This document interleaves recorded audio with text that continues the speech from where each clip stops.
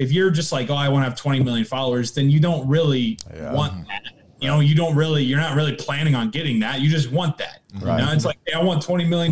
You know, hey, I want to have a mansion, right? It's like anybody can say that. Like you have to, whatever it is, man, whether it's you want to be a doctor or you want to be a physical trainer, or you want to be a football player, or you want to be a podcast host, like the nitty gritty BS that people don't see, the results that they don't see.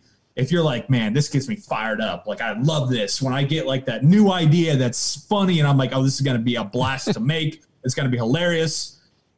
That's when you know you got it. That's when you know you got something, man.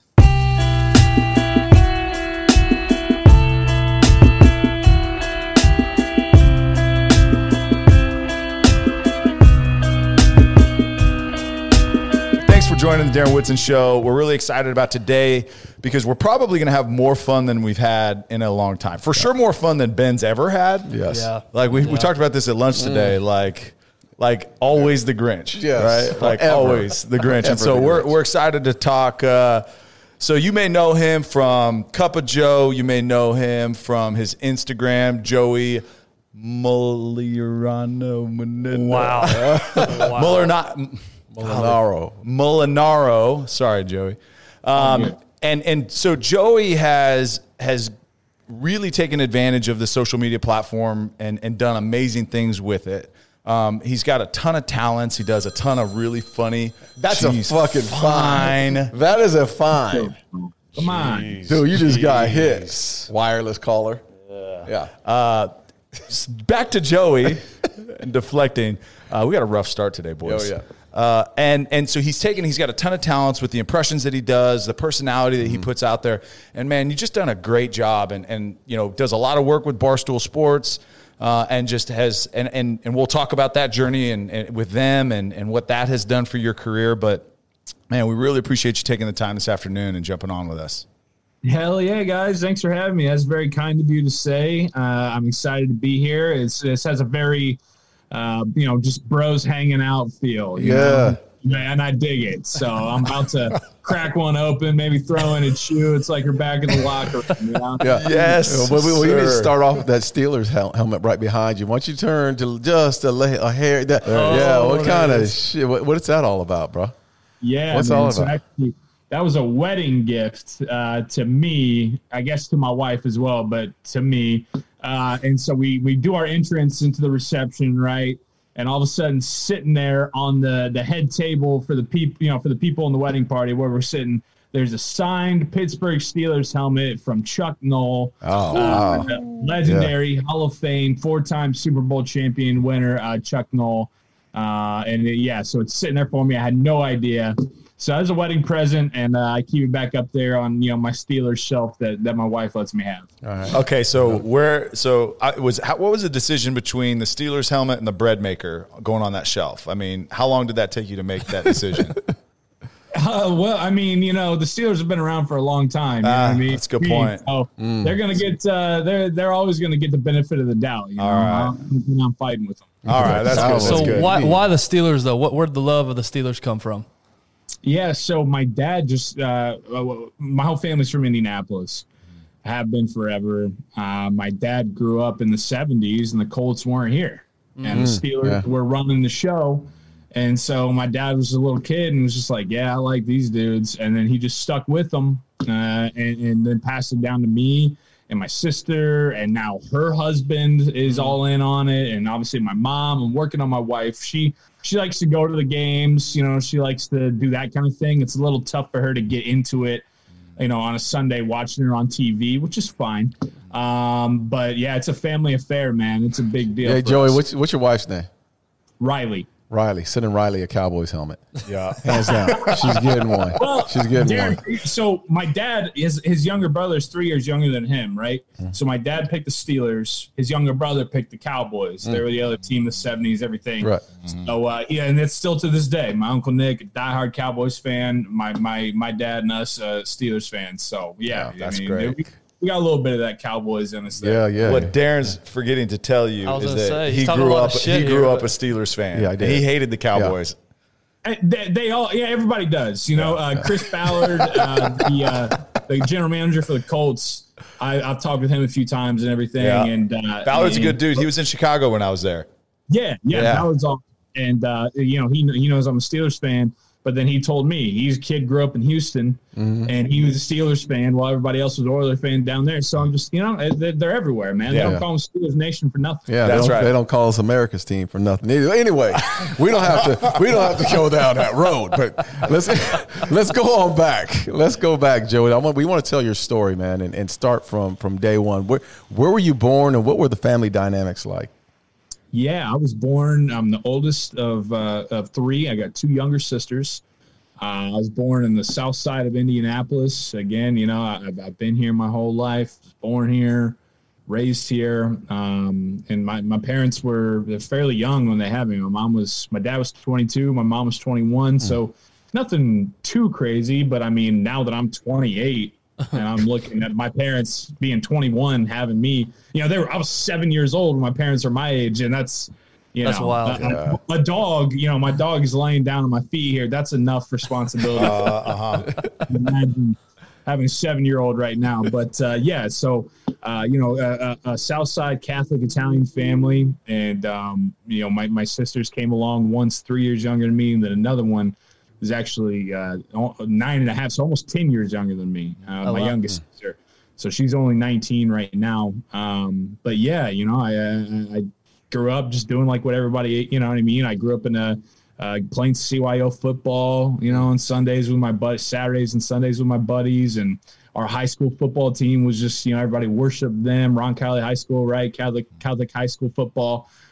So yeah, man, I mean, just kind of an all-American growing up, I guess. What did your parents do for a living growing up?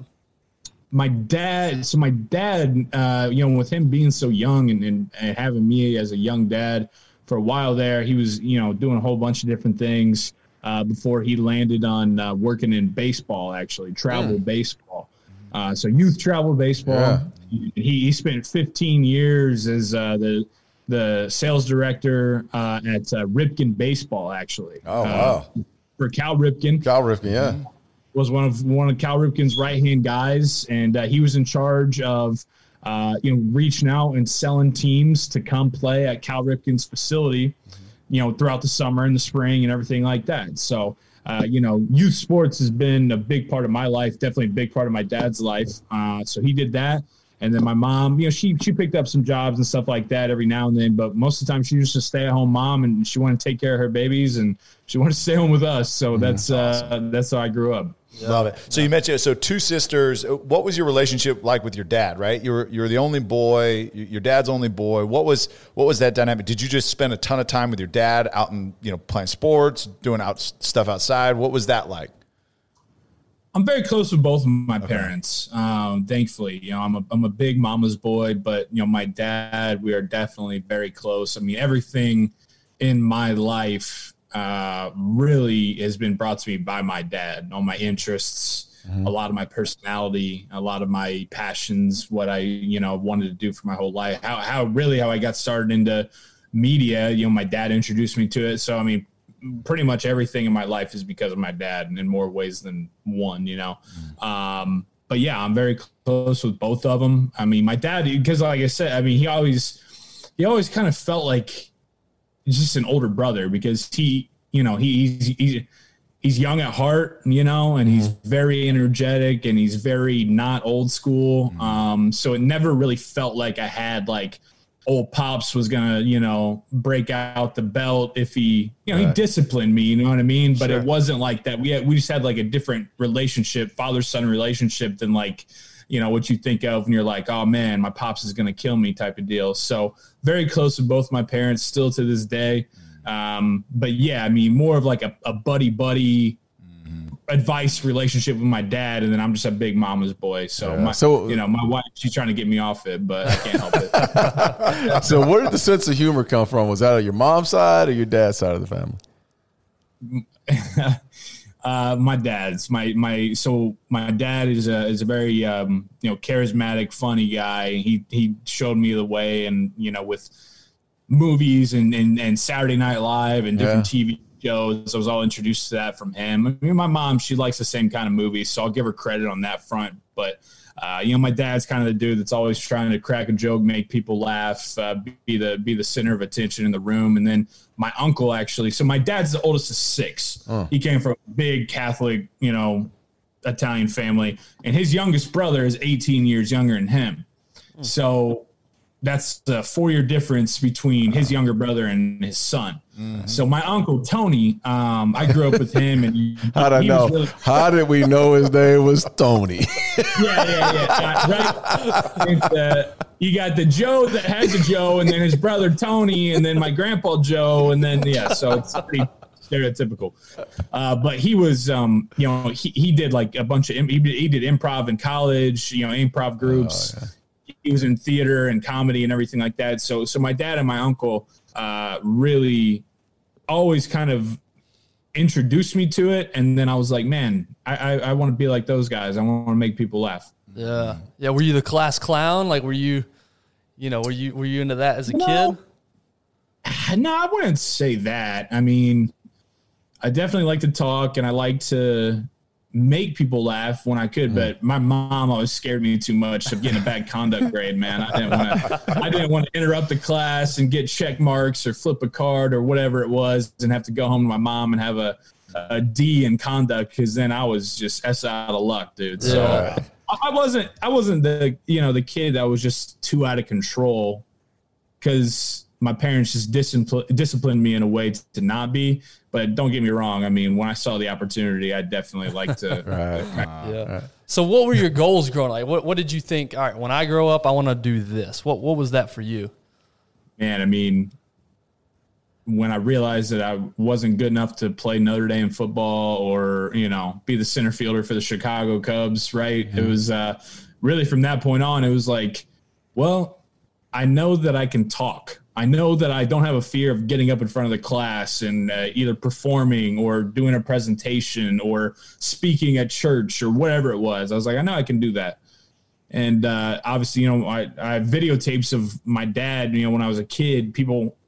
Kids nowadays don't know, because if it don't go up on Instagram, right, it's not the same. But like, my dad would mess around with me and my parents, and they had the VHS, the home videos. And my dad would always be like, well, at the time, I wanted to be like a pro athlete like every other little kid. And so he'd be like, hey, man, they're going to have to ask you questions and stuff after the game. You got to be able to handle that. And so he would kind of mock, like, ask me questions, and I would do kind of mock interviews to kind of, train myself for one day when I was going to be the shortstop for the Cubs or whatever, right? So, I've been doing that forever, but I kind of forget your question now. I'm sorry. No, that was it. Yeah, no, you nailed it. Yeah. Yeah, no, just kind of vision, like, okay, wanted to be an athlete. I think every kid at one point wanted to be an athlete, right? But when did it transition? Sure. I mean, was it high school, when you were in college, where you're like, okay, really kind of have a vision of what I want to pursue? Yeah, I was in speech class in high school, and obviously I felt comfortable doing it, but we had a textbook that had different quotes from, people and everything. And one of them was from David Letterman. David Letterman, also an Indianapolis native. So I knew that forever and looked up to him for that reason. But then, he said something along the lines in the book that was like, my math and science grades were always like a C or a D, but my speech class was an A. So I figured I probably got a pretty good chance of doing something with that. And I was like, that's kind of like me. I got chemistry. Nah. Trigonometry? Hell no. I was like, I don't got a problem getting up and, killing 30 minutes in front of the class just talking.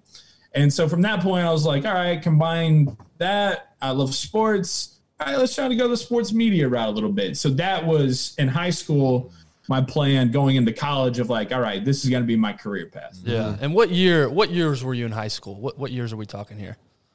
2008, 2012. I graduated in 12. So media, Instagram was around in 2012? Yeah. I vividly remember where, like, when people were like, yeah, you know about this Instagram thing? And I was like, what? And I downloaded it, and I was a senior in high school. So, yep. Yeah. But I guess before Instagram. It was Twitter. Twitter was big right before. Yeah. And then Facebook, obviously, before that. And MySpace. And then the space, man. Yeah, MySpace. Still have that MySpace account. Yeah. Man. Vine big. I don't know if you remember Vine. Vine, oh, yeah. Vine, yeah. That was kind of the Vine walks so TikTok could run type of deal. Yeah, Right. that's right. Yeah, I guess I'm just trying to figure out, at the time it was like Sports Center. That's where you got your sports information. That was the pinnacle. If that's the route you want, is that what you were thinking? Was like, I'm going to go be a Sports Center guy. Yeah, it was like, I'll be like Trey Wingo and host a show with Darren Woodson, right? I'll be on live, right? And or I'll be like Mike and Mike, and have talk radio in the morning. So that was pretty much it. And just being from Indianapolis and a place like this, thinking of like a career in entertainment or comedy or any of that is just something that is not really thought of. You don't really talk about. Just not a realistic thing, right? So I didn't really start thinking about, well, maybe I do want to, kind of get into comedy and entertainment and stuff like that until college, because just growing up in grade school and high school, it was like, you're either going to be a businessman, a doctor, or a teacher, or like a high school football coach. And all of those are phenomenal professions that we need and that are great. But for me to go in there and be like, oh yeah, I want to be an actor. Yeah. Not a thing. I had to find a balance of like, well, I guess like talking on the radio about sports doesn't sound too bad. That could be fun. Yeah. Yeah. So what was that college transition like for you from high school to college? Like, did you say, okay, I'm looking at schools that are good in journalism or I'm that are good in communications? How did you narrow down what that college experience would look like for you? Yeah, definitely communications. So like I said, I saw that. Wait, they opened communications to others besides the football team? I thought the football team were the only people allowed to take communications. The football team and the people who wanted to talk about the football team. Okay. That's it. So the David Letterman tie, right? So Ball State up in Muncie, Indiana. That's where he went.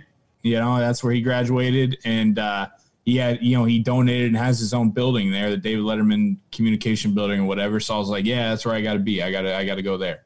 And I got there, and it just wasn't the right fit. Like I just didn't feel at home there. It was fine. Like I survived my freshman year and did that, but I was like, I don't think I want to go back there. Mm-hmm. And so from there, I transferred to the University of Indianapolis after my freshman year. It's a small D2 school in Indianapolis, but they had a really good radio program. And I was like, all right, cool. And I went there and then finished out my time there. Mm.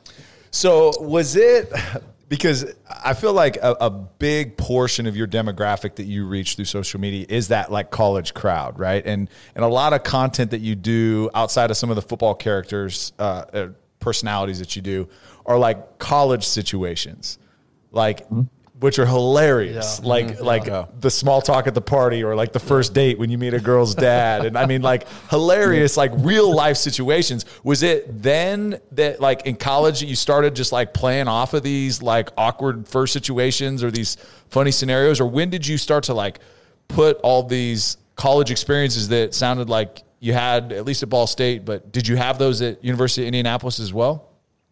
Yeah, it wasn't. So I didn't dive into that really until after. I mean, I spent the first 3 years of my college time really going after sports broadcasting. Mm-hmm. I mean, I was trying to be a play-by-play broadcaster, hosting radio shows, all that kind of stuff. And then I took this class the second semester of my junior year of college. It was called Writing for TV.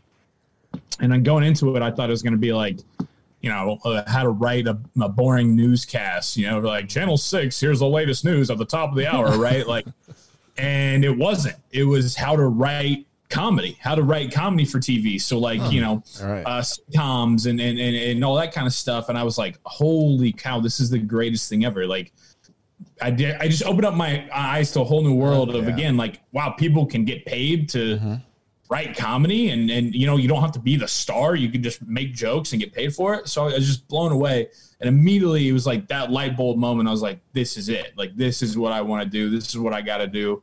And so from that point on, my senior year, I spent that just trying to test out comedy stuff, doing stand up, open mics, and then, doing all that kind of stuff. And, after college, me and my buddy, who you've probably seen in some of my videos, the curly head guy, the dark-haired, curly-haired guy, Johnson. The office lingo guy. Yeah, the office guys is the best thing that you got. Oh, it's so funny. Thank you. But we actually grew up together. He's 3 years older than me, so we grew up together, going to the same Catholic grade school, high school, and then we worked at the same radio station downtown in Indianapolis. And me and him were just like, hey, man, like, we're not getting a crack on air. We're not getting a shot. Why don't we just do our own thing? You know, like we'll stay here and make money and do what we got to do. But on the side, let's try to do some funny stuff. And so we started doing that in 2017. And obviously now we're still doing it. So, all right, we're going to take a quick break from the episode and recognize an opportunity that we all have. If you are having a hard week or you just need some R&R, here's what you got to do is you got to drive up 75 north, cross the Red River to Durant, Oklahoma, to Choctaw Casino and Resort. It is the best getaway that you can get if you're in the Dallas area by far. And guess what? If you're listening from somewhere outside of DFW, say you're in South Texas or you're in another state, which we've got some listeners in other states, fly into Dallas, drive up. It is worth every penny. You don't have to go to Vegas anymore to have a world-class experience at a world-class resort and casino. Yeah, we talk about the restaurants that are up there, those steakhouses. We talk about the concert venue. We had a conversation with Aaron Watson previously, and he talked about the intimacy. Every single seat in that concert venue is right on top. And there's not a bad seat in the house. There's not. And so these artists talk about it's one of the best places to play. And so go check out yourself a concert, the Spa, the brand new expansion. I mean, it's just such a good time. To your point, Tyler, if you need a break, things are getting crazy, times are tough, get up there, get up to Choctaw Casino Resort, have yourself a great time. We experience it. We love it. They're doing great things in the community. Can't say enough good things, and we're so grateful for their partnership. That's Choctaw Casino Resort. Go check them out. Now back to the episode. When was, and I'm kind of jumping ahead because I still want to go back to that stand-up comedy and what those first shows were like. Nice. I don't want to breeze over that. Yeah. But, I mean, it's like everybody thinks, okay, this overnight sensation. They became viral. One of your videos finally hit. But you've been working for years before, like, Barstool reaches out and says, hey, Joey, man, we want to, get your own little talk show on this, or we want to start collaborating on things. So, I mean, what was that grind period like? It was tough. It was. There was a lot of times I had, kind of come to Jesus moments with myself, with my, at the time, girlfriend, my now wife, Ben, even, kind of my partner and all of it, my parents, a few close buddies. It was just like, is this worth it? Is it going to pay off? I'm putting in a lot of time, a lot of hours, a lot of creativity, and a lot of thought, with not any money at all, to do this stuff. At what point, if ever, is it going to work out? So I thought about that a lot, man, and had those talks. But at the end of the day, I just, I always knew I was just like, no, this is what I want to do. This is what I need to do.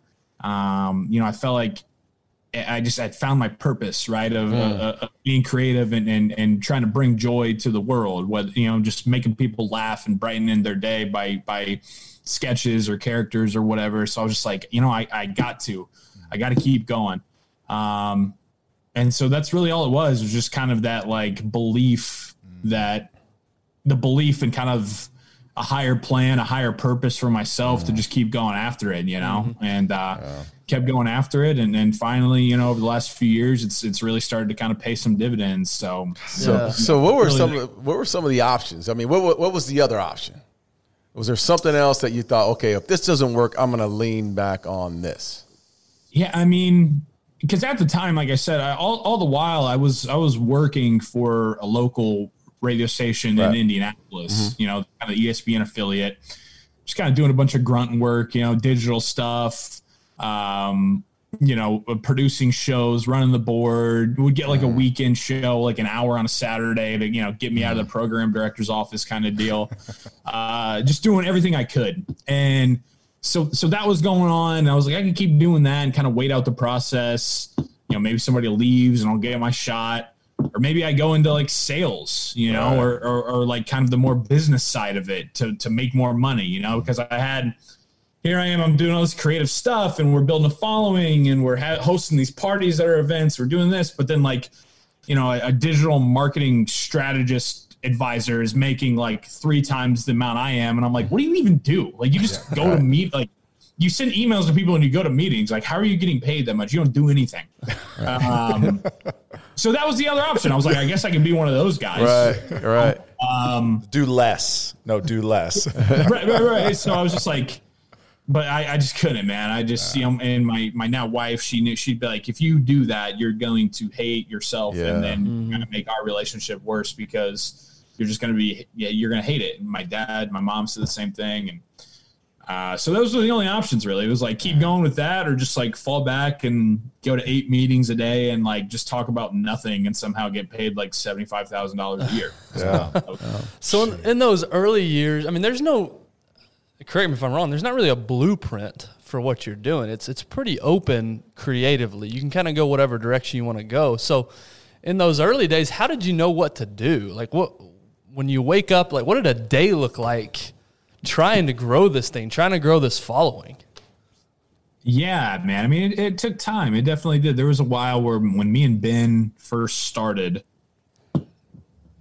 you know, we were glad if we got a video out once every few weeks, right? And we were like, oh yeah, we're doing something. If we get like 1, maybe 2 a month, right? Like we're doing something.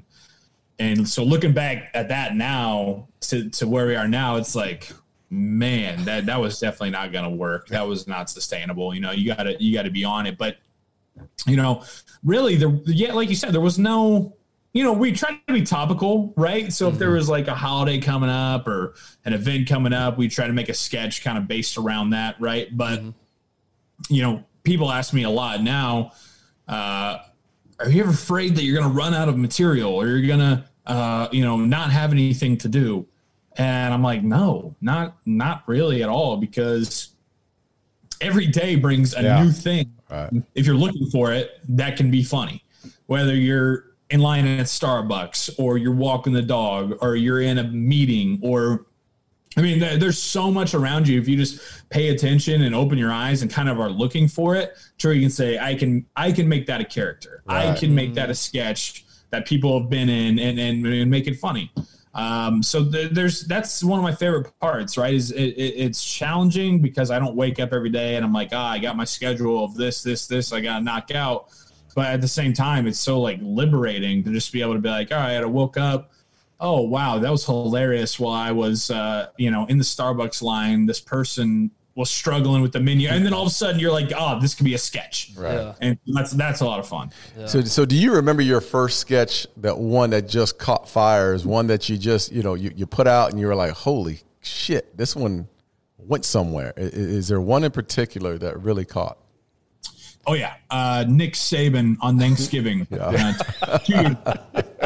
That was the first holy shit one. You know, I'd been at it for 2 or 3 years, and me and Ben have had our success and things that we were like, wow, that did well. People liked it, but nothing compared to that video. You know, so I released it the day before Thanksgiving 2 years ago.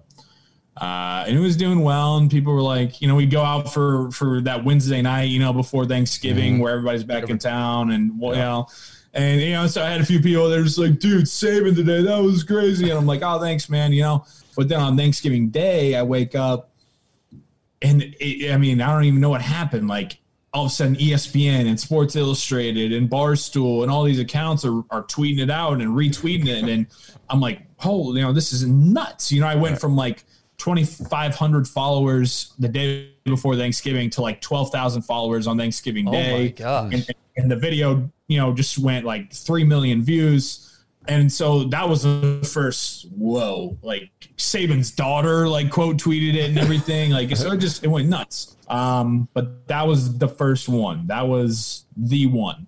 Wow. So with that success, what was on the other side of it for you? Did you feel like, oh, crap, now I got to follow this up with more? Or was it like, hey, look, I'm just going to keep doing me and I'm going to keep doing it? Yeah, I think it was, I never had a panic of like, oh, well, now I got to follow it up, because I've always had, I had been doing it. Yeah. And so I knew that I was always going to have material, you know what I mean? So I was fine with that. I think the weirdest part was just kind of the microscope feel, because like all of a sudden now you feel like there's so many eyeballs on that video. There's so many eyeballs on your profile now. Right. And there's, you know what I mean? And then on the other side of it, it's like all of a sudden now, because it goes viral, then you get the bad part of going viral where people are like, this guy sucks, or this doesn't sound like it. This is a bunch of shit. Like, go home. So those two things, it was like kind of having where at the time it felt like, the world was on world's eyes were on me. And then you have people who are kind of, giving me shit for it. That was a weird adjustment, but at the same time, it was awesome because it was like, wow, finally, like this is happening. You know what I mean? Like I'm on ESPN and I'm gaining a following, and it was definitely a Thanksgiving that me and my wife and my family are not going to forget. So how did you deal with the criticism? Because there's a lot of people out there, Joey, that they look at the criticism and then it just consumes them. They just stop and they take it to heart or whatnot. Did the criticism bother you that much, or were you more or less like, hey, I don't give a damn what people think?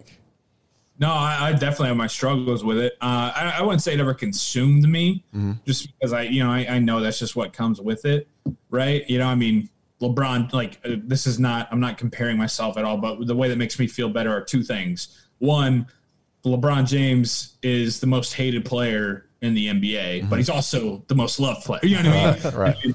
Right. But and then I say, like, my mom hates the Beatles. And for me, I'm like, how could you hate the Beatles? Right. So those two things I always look at. I'm like, no matter what you do, no matter what happens, no matter how good you are, no matter what the situation is, there are always going to be people who say you suck. There are always going to be people who hate you.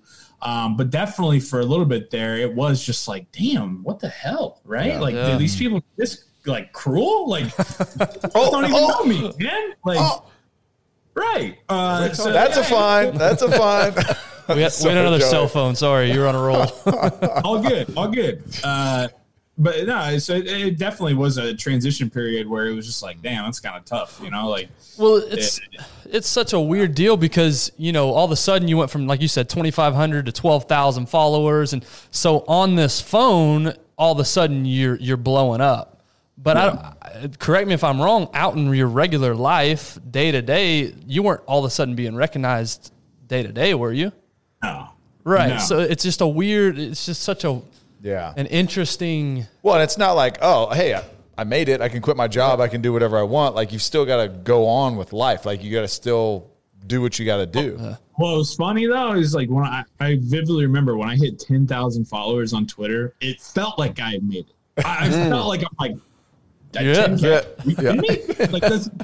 So it's just funny, when you look back at things like that, and it kind of, humbles you and just takes you back to where you were, which is nice. Yeah, content creation is interesting because, like you said, 10,000 followers, if you compare that to a Joe Rogan or whoever, it's like they've got millions, 10,000 doesn't, but that's 10,000 people that are following. That is a lot of people if you put that many in a room. I mean, it's amazing if you put that in context. Yeah. For sure. I remember one time one of my buddies was like, because it was after that, and it was when I was before Barstool, but when I was still growing, I think I'd hit like 250K. And so he's like, wow, so how does it feel to have 250,000 people know who you are? And I was like, whoa, like when you said it like that, right? In the middle, you know what I mean? So that was, it's all just been surreal, man. I mean, it's just everything that, I've worked for and wanted, and now I'm just trying to, keep making good on it. Yeah. So walk us through from that Thanksgiving video, kind of the process up to now, because there's a lot that's happened in those 2 years, obviously. But walk us through kind of the events that led you to where you're at today. Yeah, a lot. So from that point, like I said, like then all of a sudden, at the radio station and around town, there was a little bit more of like, oh, okay, this guy may have something here. He's not just like the producer guy. So I just kept pushing, I kept creating content, and I ran from, going from, just Nick Saban to all of a sudden Coach O and Waterboy and, continuing to try to come up with these sketches and these impressions and put them out there and see what people thought and hopefully gain a following. So, it was interesting too, because it was like our holidays were kind of marked by it. So like Thanksgiving, I did Saban, went crazy. Christmas Day, I did Saban again, went crazy. And then the third one, I can't remember. Oh, the third one, then all of a sudden, like I'm getting invited down to the college football championship in New Orleans, beginning of 2020, because of LSU and my coach O. They invited me down there, and so then I'm watching. I'm in a suite with Drew Brees watching LSU beat Clemson. So this, and I'm like, oh, damn, this is crazy. And at that point, I was continuing to grow. I think it was up to like 35, 40,000.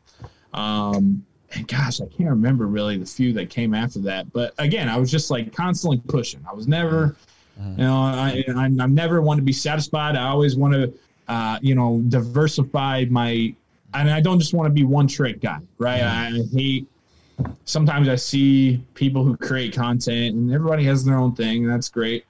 But I just never want to be the guy who's like, oh, he just does that, or he just does this. Like, I want to do sketches. I want to act. I want to do impressions. I want to do impressions of a bunch of different people. Like, I want to host shows. You know what I'm saying? So I kept pushing and doing as much as I could for that. And I just kept growing and growing and growing. And then, let's see, it was right before the pandemic, end of February 2020, the NFL Combine is always in Indianapolis. So it was a great setup because, the whole NFL world is in my backyard.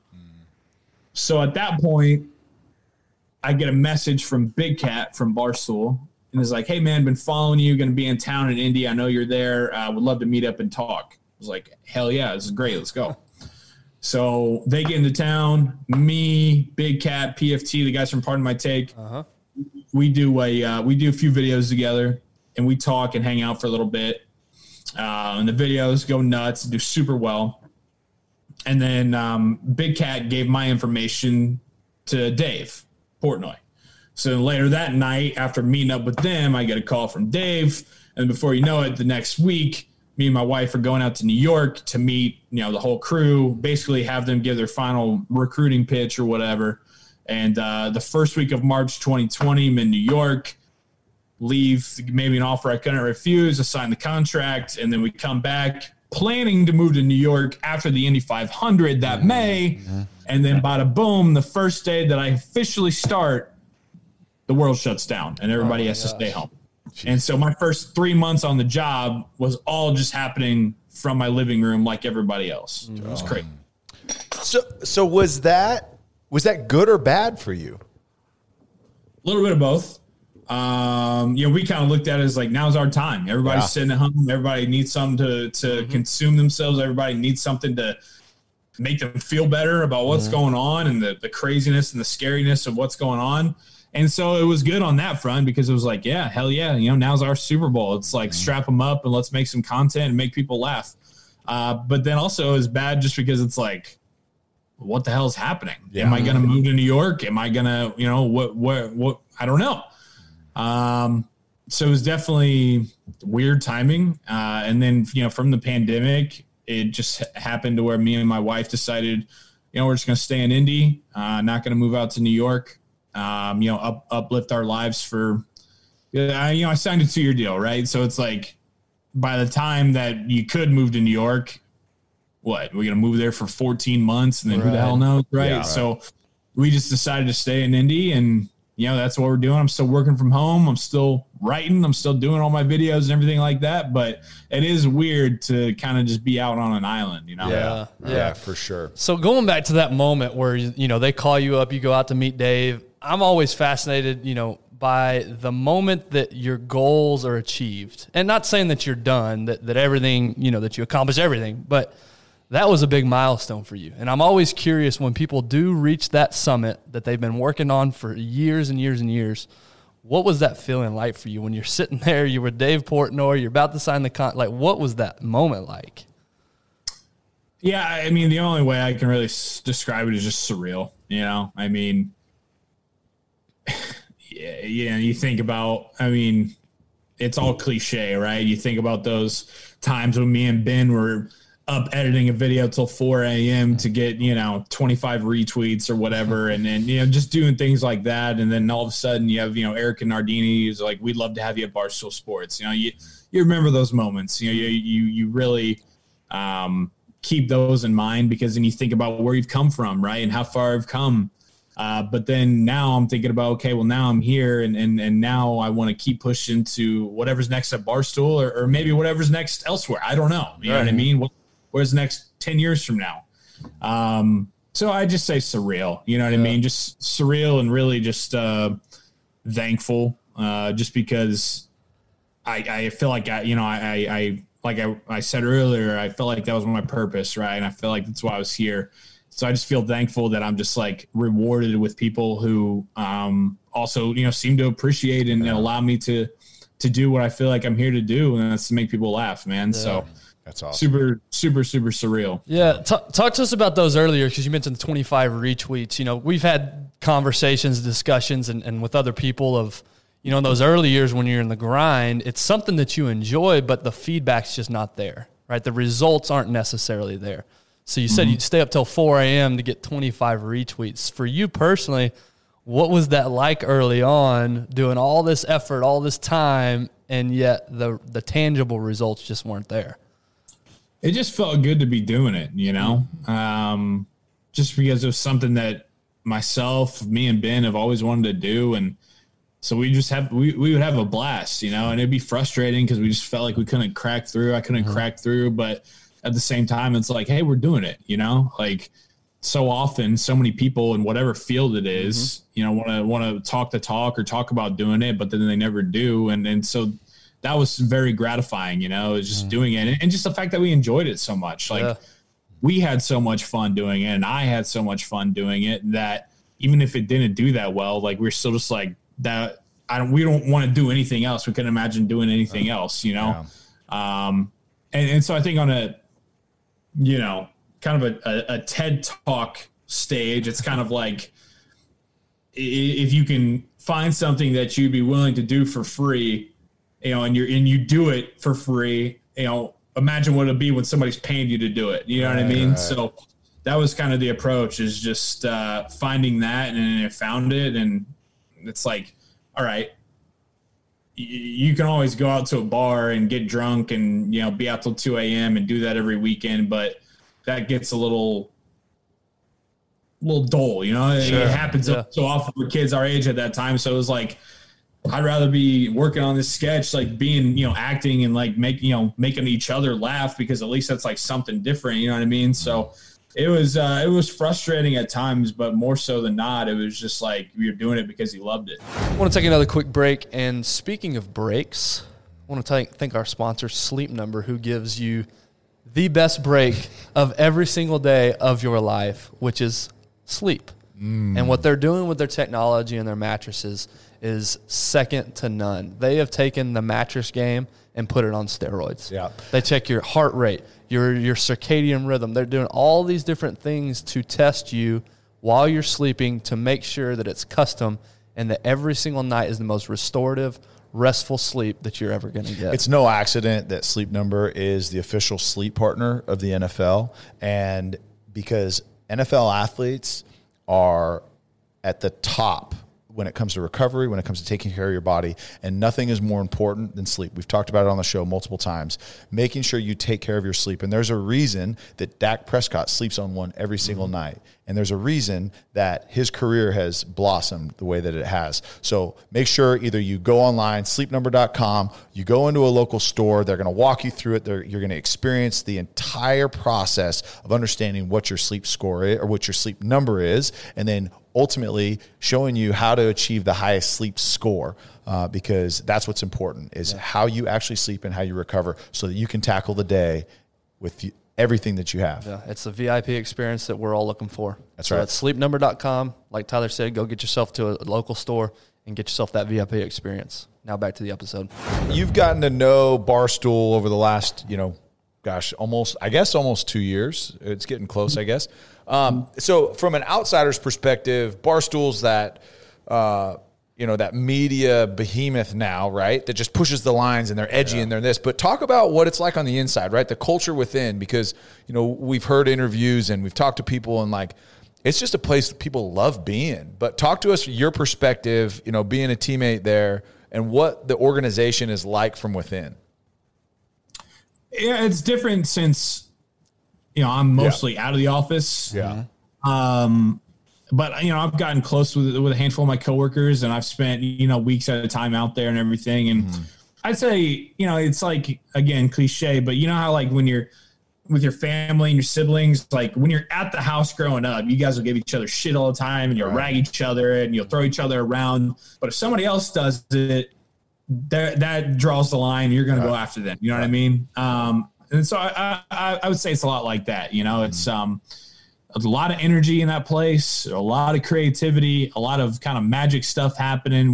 Because you never know, all of a sudden, like something could happen on a random Wednesday, and then that's like the lead story on ESPN or Fox News. You know what I mean? Like it's just like you don't know, right? It can be everywhere. So. A lot of energy, a lot of creative magic happening. Yeah, you just said that, creative. So, again, Barstool's a creative platform and, cutting edge platform.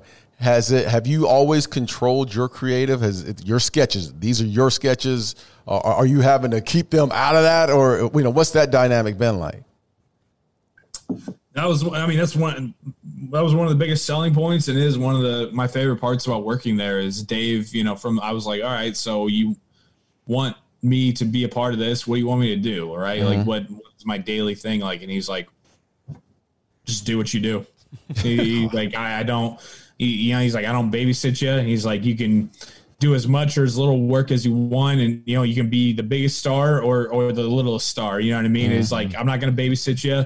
And he's like, it's on you, but I don't give you, like I don't control you. You know what I mean? Like you do what you do. He's like, I want you here to do what you do. And so I'm like, all right. So, you just take it and run with it. Right. So that's me and all my coworkers. Right. We come up with an idea. We go after it. If it pops off, beautiful. If not, you go back to the drawing board and you come out for the next at bat. So what does it look like now for you operationally? Like you film a video, you edit it. Do you have people that help you edit now? Or are you still doing everything just yourself organically? You and Ben still doing stuff together? Is it same old? You're just better at it? Yeah. That's what's really funny now is, because Ben he's popped off too. And he's doing very successful. He's very successful in his own right. So when we collab now together, it is really funny to just kind of, again, look back and think about how times have changed and everything, but it's still the same old process, it really is. And we edit all our own stuff. I edit all of my own stuff. It's just real simple, it's nothing crazy. So I film, I edit, I act, all that stuff. I love it. So I want to talk about what amazes me is your ability, like the impressions, right? You think of like Frank Caliendo, like as like one of the master impressionists, right? And he just does phenomenal. But like, I'm not kidding. Like I'm watching your stuff and I'm like, okay, he's got it. Like he's got that. How do you have you always done impressions? Is that something that's always just kind of, you've always done? Or is it just taking a lot of work and practice? Because like they're spot on. Yeah, for sure. Thanks, buddy. Thank you. Frank's my guy. Frank is a mentor and a friend and somebody that I've been a fan of for as long as I can remember. So he's been so great to, he reached out to me to start. That's and awesome. Was just always so supportive and still is, you know what I mean? So that's also surreal. But yeah, I just growing up, you mentioned earlier about being a class clown. I wasn't a class clown as much as like at recess and at lunch and at friends' houses on the weekends. Like I used that as my time to impersonate like teachers and coaches and other friends' parents and different things like that. Right. So I started doing that and, all the people around that would think they're funny and like him and everything. And so that was kind of my first getting on stage type of moments.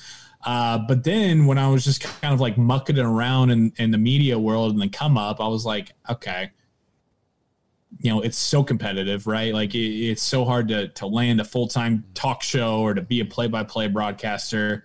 How do I make myself stand out? Right? How do I get it to where somebody would be like, oh, wow, that guy is different from the other 50,000, sports broadcasters that are wanting a job. I was like, I've always been able to do impressions when I was a kid. I was like, why don't I try out a few people that everybody else will know, right? And so I started going from there, and Andrew Luck was a big one. Andrew Luck, those are really good. But I mean, how do you? Are you just standing in front of a mirror because it's facial expressions? It's not just like, hey, sound like them.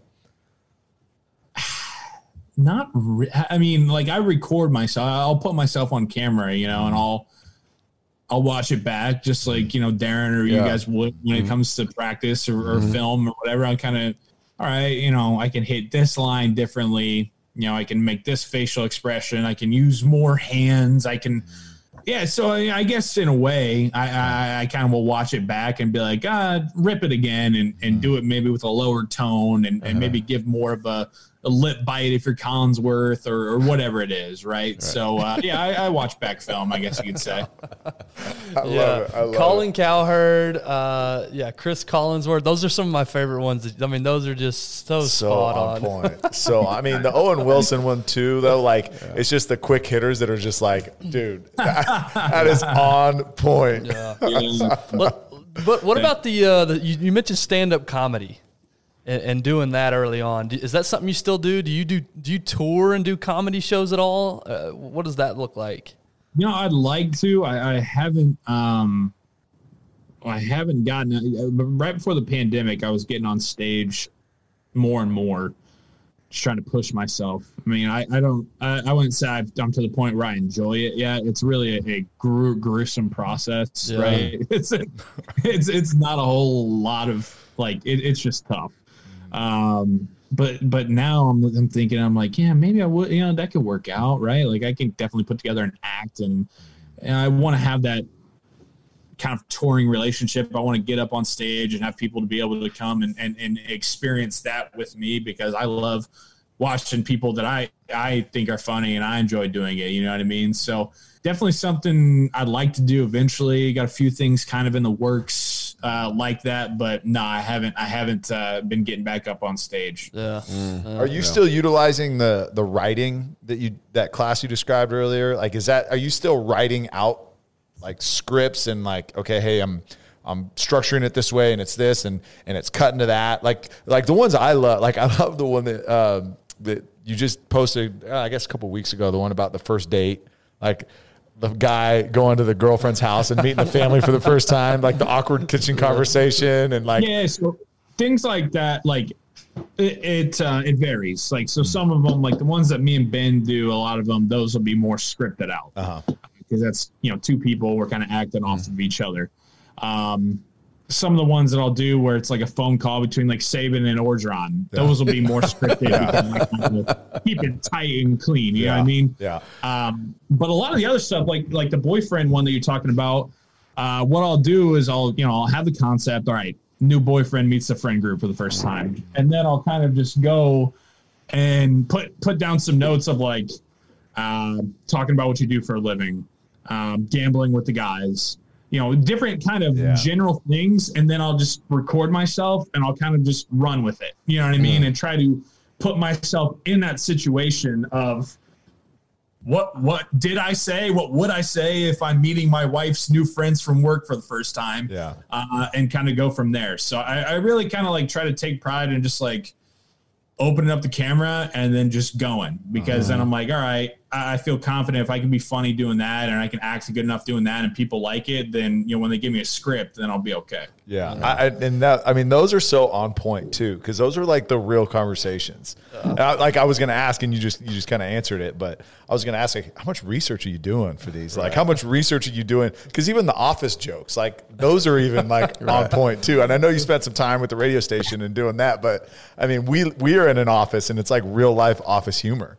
That's one thing I've definitely missed, being a remote worker. And then obviously with the pandemic is like, I need some more ammo for some office talk, dude. You know, I've been out of the game for so long that as much as I hated that stuff, I loved it because it gave me so much. So much. Yeah. So what's new? What's coming up, man? That we can be on the lookout for. Yeah, just kind of my daily, not daily, pretty frequent sketches and characters that I'll put out on my social channels. I did just record something pretty cool. I can't give too many details, but it's a show that I've watched for a long time that I get to be a part of that will be coming out next Saturday. No. But I think it'll be coming out next year. So awesome. It's a sitcom. Awesome. But so I recorded something for that, and just trying to keep having opportunities at Barstool, and whatever opportunities come my way, whether it be acting or voice work or whatever, then I'm gonna try to do. But other than that, just me on my social channels talking to myself in a whole bunch of different voices and whatnot. Hey, Joey, has anyone reached back out to you, whether it be Coach O or Coach Saban? Anyone reached out to you personally and said, man, you hit it on the nail? So I got to meet Coach O about 2 months ago, finally. I was down there at LSU and talked with him for a little bit. And he was great. He was a great sport about it. We got to rip and go Tigers together. Saban's daughter, I've become pals with her online, and she always gives feedback, and it's like, oh God, that's spot on, like that's what he would do. Jimmy Fallon has retweeted a couple of mine of him, and he kind of has like poked me a little bit of like, I've done some of him and like Adam Driver, and he's like, oh, your Adam Driver could use some work, but like I think he's giving me credit for him. You know what I mean? So I haven't had too many where I've had face-to-face interactions, but there's been those different online things where people have seen him. Colin Cowherd has talked about me on the show like 3 times. He always calls me Joey something, like he can never take time. I don't know who could do that. Like, what kind of asshole would not figure out how to say your name? He's talked about me like 4 times on his show, and he's always just like Joey something. He's funny, like him, and that's it. He always calls me Joey something. So just those things. But Coach O is the only person in face-to-face person that I've met that I've Man, I love it. Man, this is awesome. So Darren kind of asked a little bit, like maybe a different way to ask it is what does are your future goals now that you've done everything that you've done so far? Like, what do you hope? You had a vision for what it could be in 2017, but now that it's starting to come true, what's the next step as far as your progression goes? Like, what's the hope going forward? Yeah, I get asked that a lot on online or just with different family members or whatever, and I really think that what I would say is just like, if 20 years from now I'm still waking up and I can put a roof over my head by making people laugh, then that's it. Because then I think if I keep that mindset and I just keep going after that, I mean, it's got me to this point. So if I keep doing that, then all these other opportunities will hopefully come from it. I don't know what that is exactly. But again, like if I can just keep doing that, keep enjoying that, keep trying to make people laugh, be funny, bring joy to the world, in my small way that I can, then everything else will take care of itself. You know what I mean? So, I definitely, like that's what I want to do, what I plan on doing. I guess, like acting, I would really like to, as a challenge, I guess, go from just being, the internet guy or whatever to, all of a sudden people can see me on TV or in a movie or whatever it is. So, I guess as a challenge, that's it. But really, the goal every day is just to, try to be funny and make people laugh. So I love it. That's it. That's great. So summary for me in this conversation, and we're gonna hit you with our last question here in just a sec. But summary for me that I want listeners to take away from this is Joey followed what he felt like his purpose, right? Something that he loved and he enjoyed, and he stayed true to it. I mean, through the hard times, through the adversity, through all the questions that surrounded it, he went back to the basic fundamentals of I enjoy making people laugh and bringing joy into the world, the basic fundamentals of it, right? And that has staying consistent with it and like you said earlier, it was like sporadic, but being consistent. That's what's really hard for a lot of people nowadays is it's like, okay, I'm going to try it for 3 weeks or a month or 3 months or a year even. And I didn't make it. Okay, I'm going to move on, right? That choice that you had to make a couple years into it was like, you had to stay consistent. And that is how you win the race, right? You keep going. But then also too, now I hear the heart behind you, and it's not about, I don't hear you saying, man, I want to get to 20 million followers and I want to make this much money. And what I hear is, man, like I was created to bring joy in this world and I'm doing that and I love it. And I'm going to keep doing it because just a light bulb money. I mean, it's like, again, you know, you keep going back. I keep going back to these like cliches, but again, it's, you have to, and I never understood that about anything else I did in life. Like, whether it was schoolwork or even sports broadcasting or, you know, when I was playing sports, like doing the training for it, like when I would hear people like say, like, you have to love the process more than you love the result. It's like, with what I do now, I absolutely but you have to fall in love with that. You have to love that because like you said, if you're just like, oh, I want to have 20 million followers, then you don't really want that. You know, you're not really planning on getting that. You just want that. Right. You know, it's like, hey, I want $20 million. You know, hey, I want to have a mansion, right? It's like anybody can say that. Like you have to, whatever it is, man, whether it's you want to be a doctor or you want to be a physical trainer, or you want to be a football player, or you want to be a podcast host, like the nitty gritty BS that people don't see, the results that they don't see. If you're like, man, this gets me fired up. Like, I love this. When I get like that new idea that's funny and I'm like, oh, this is going to be a blast to make. It's going to be hilarious. That's when you know you got it. That's when you know you got something, man. Man, I love that. That is awesome. that's gold right there. Yeah. You know what I'd love to say? See, is the outtakes. When you fuck up, that would be hilarious, man. You to put those out one of these days. Yeah, there's definitely, you know, I can get pretty heated at myself because I usually do pretty all right, but I can break from being in character to out of character if I don't feel aligned the right way or whatever pretty quickly. So maybe I'll do that. I'll put together a little fuck up compilation. There it is. I love it. Yeah, we also need to get your Darren Woodson NFL Live impression. One of these days. Oh, no, you don't. No, you do not. Don't do it. Do. No, don't do it, Joey. Just sweating bullets talking about Jerry Rice. Hey, hit him with the last question. Yeah, Here well, we go. before we hit you with the last question, where can people find you? There's a lot of listeners of ours that may be unfamiliar with you, and they're like, what in the world are they talking about?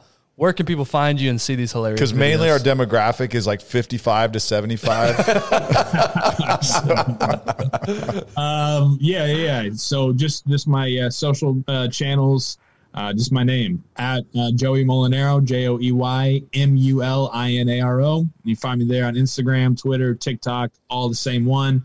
Also got a YouTube channel that is the same thing as well. So if you could subscribe there, that'd be great. Awesome, man. Yeah, and go check them out because seriously, we've alluded to all these impressions. Gosh, if you close your eyes, you're literally listening to the person that he's impersonating. Careful getting lost in his social media because you'll be there for a while. You'll spend 30 minutes and not even realize it. So, man, this has been fun. This has been a lot of fun. I'm so fascinated by people and their stories, you know, because you see them, like we said earlier.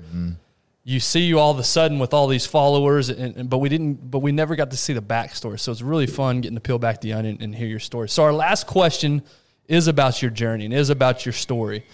If you could go back, you know, you think back about the last 5, 10, 15 years, however long or wherever you want to go back to, if you can go back to any point in your life and tell yourself one thing, doesn't necessarily mean to go change anything or you know, do anything different. But if you just go tell yourself one thing, encourage yourself, where do you go and what do you tell yourself?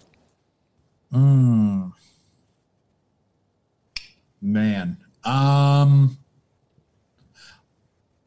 I'd say probably I'd go back to either my senior year of high school or my freshman year of college. So 18, 19. And I'd say something along the lines of like, you know, just absolutely 100% go for the real thing you want. don't try to concede your hopes and dreams and expectations for your life and what you want to do because you think other people are going to think it's not realistic, or you're afraid that, you know, people are going to boo you off stage or you're going to fail or whatever. Because even though I finally did get there, you know, at the end of college and then coming out of college, sometimes I think back to like, well, what if I just would have committed to comedy and entertainment and sketches and acting when I was 17, 18, 19, instead of, you know, 22, 23, 24. So that's what I think that's what I'd say is don't concede your hopes and dreams and expectations just because people around you are also too insecure and afraid to go for what they really want to do. Man, I love it. Awesome. That's a great answer. That's awesome. Great answer, Yeah. man. Joey, this has been a great time, man. We so much appreciate you jumping on here and get to know you a little bit better, man. This was so much fun. Hey, it was an honor. Thank you for listening to me and letting me get all fired up and and getting to tell my story, man. This is great. I've, you know, Darren, obviously, you know, remember from your playing days and NFL Live. So it's surreal to talk to you and you fellas. It's great to meet you guys as well. So thank you for having me. Yeah. If you're ever in Dallas, come check us out. Reach out, man. If you're back in Dallas, come on. Absolutely. I've never been down there, so I will take you up on that. Yeah. And I would love to meet up and yeah, that'd be great. Really kind of random and far out, but are you planning on being at the Super Bowl by any chance this year? Or next year? Only if one team makes it, and it's looking like I won't. So. Yeah. We're actually talking about the Cowboys. You come out and do Jerry, man. You need to get Jerry. Get Jerry. Do Jerry. That's a new one. Yeah. All right, guys. All right, man. Take care, brother. Appreciate it, Joe. Have a good night.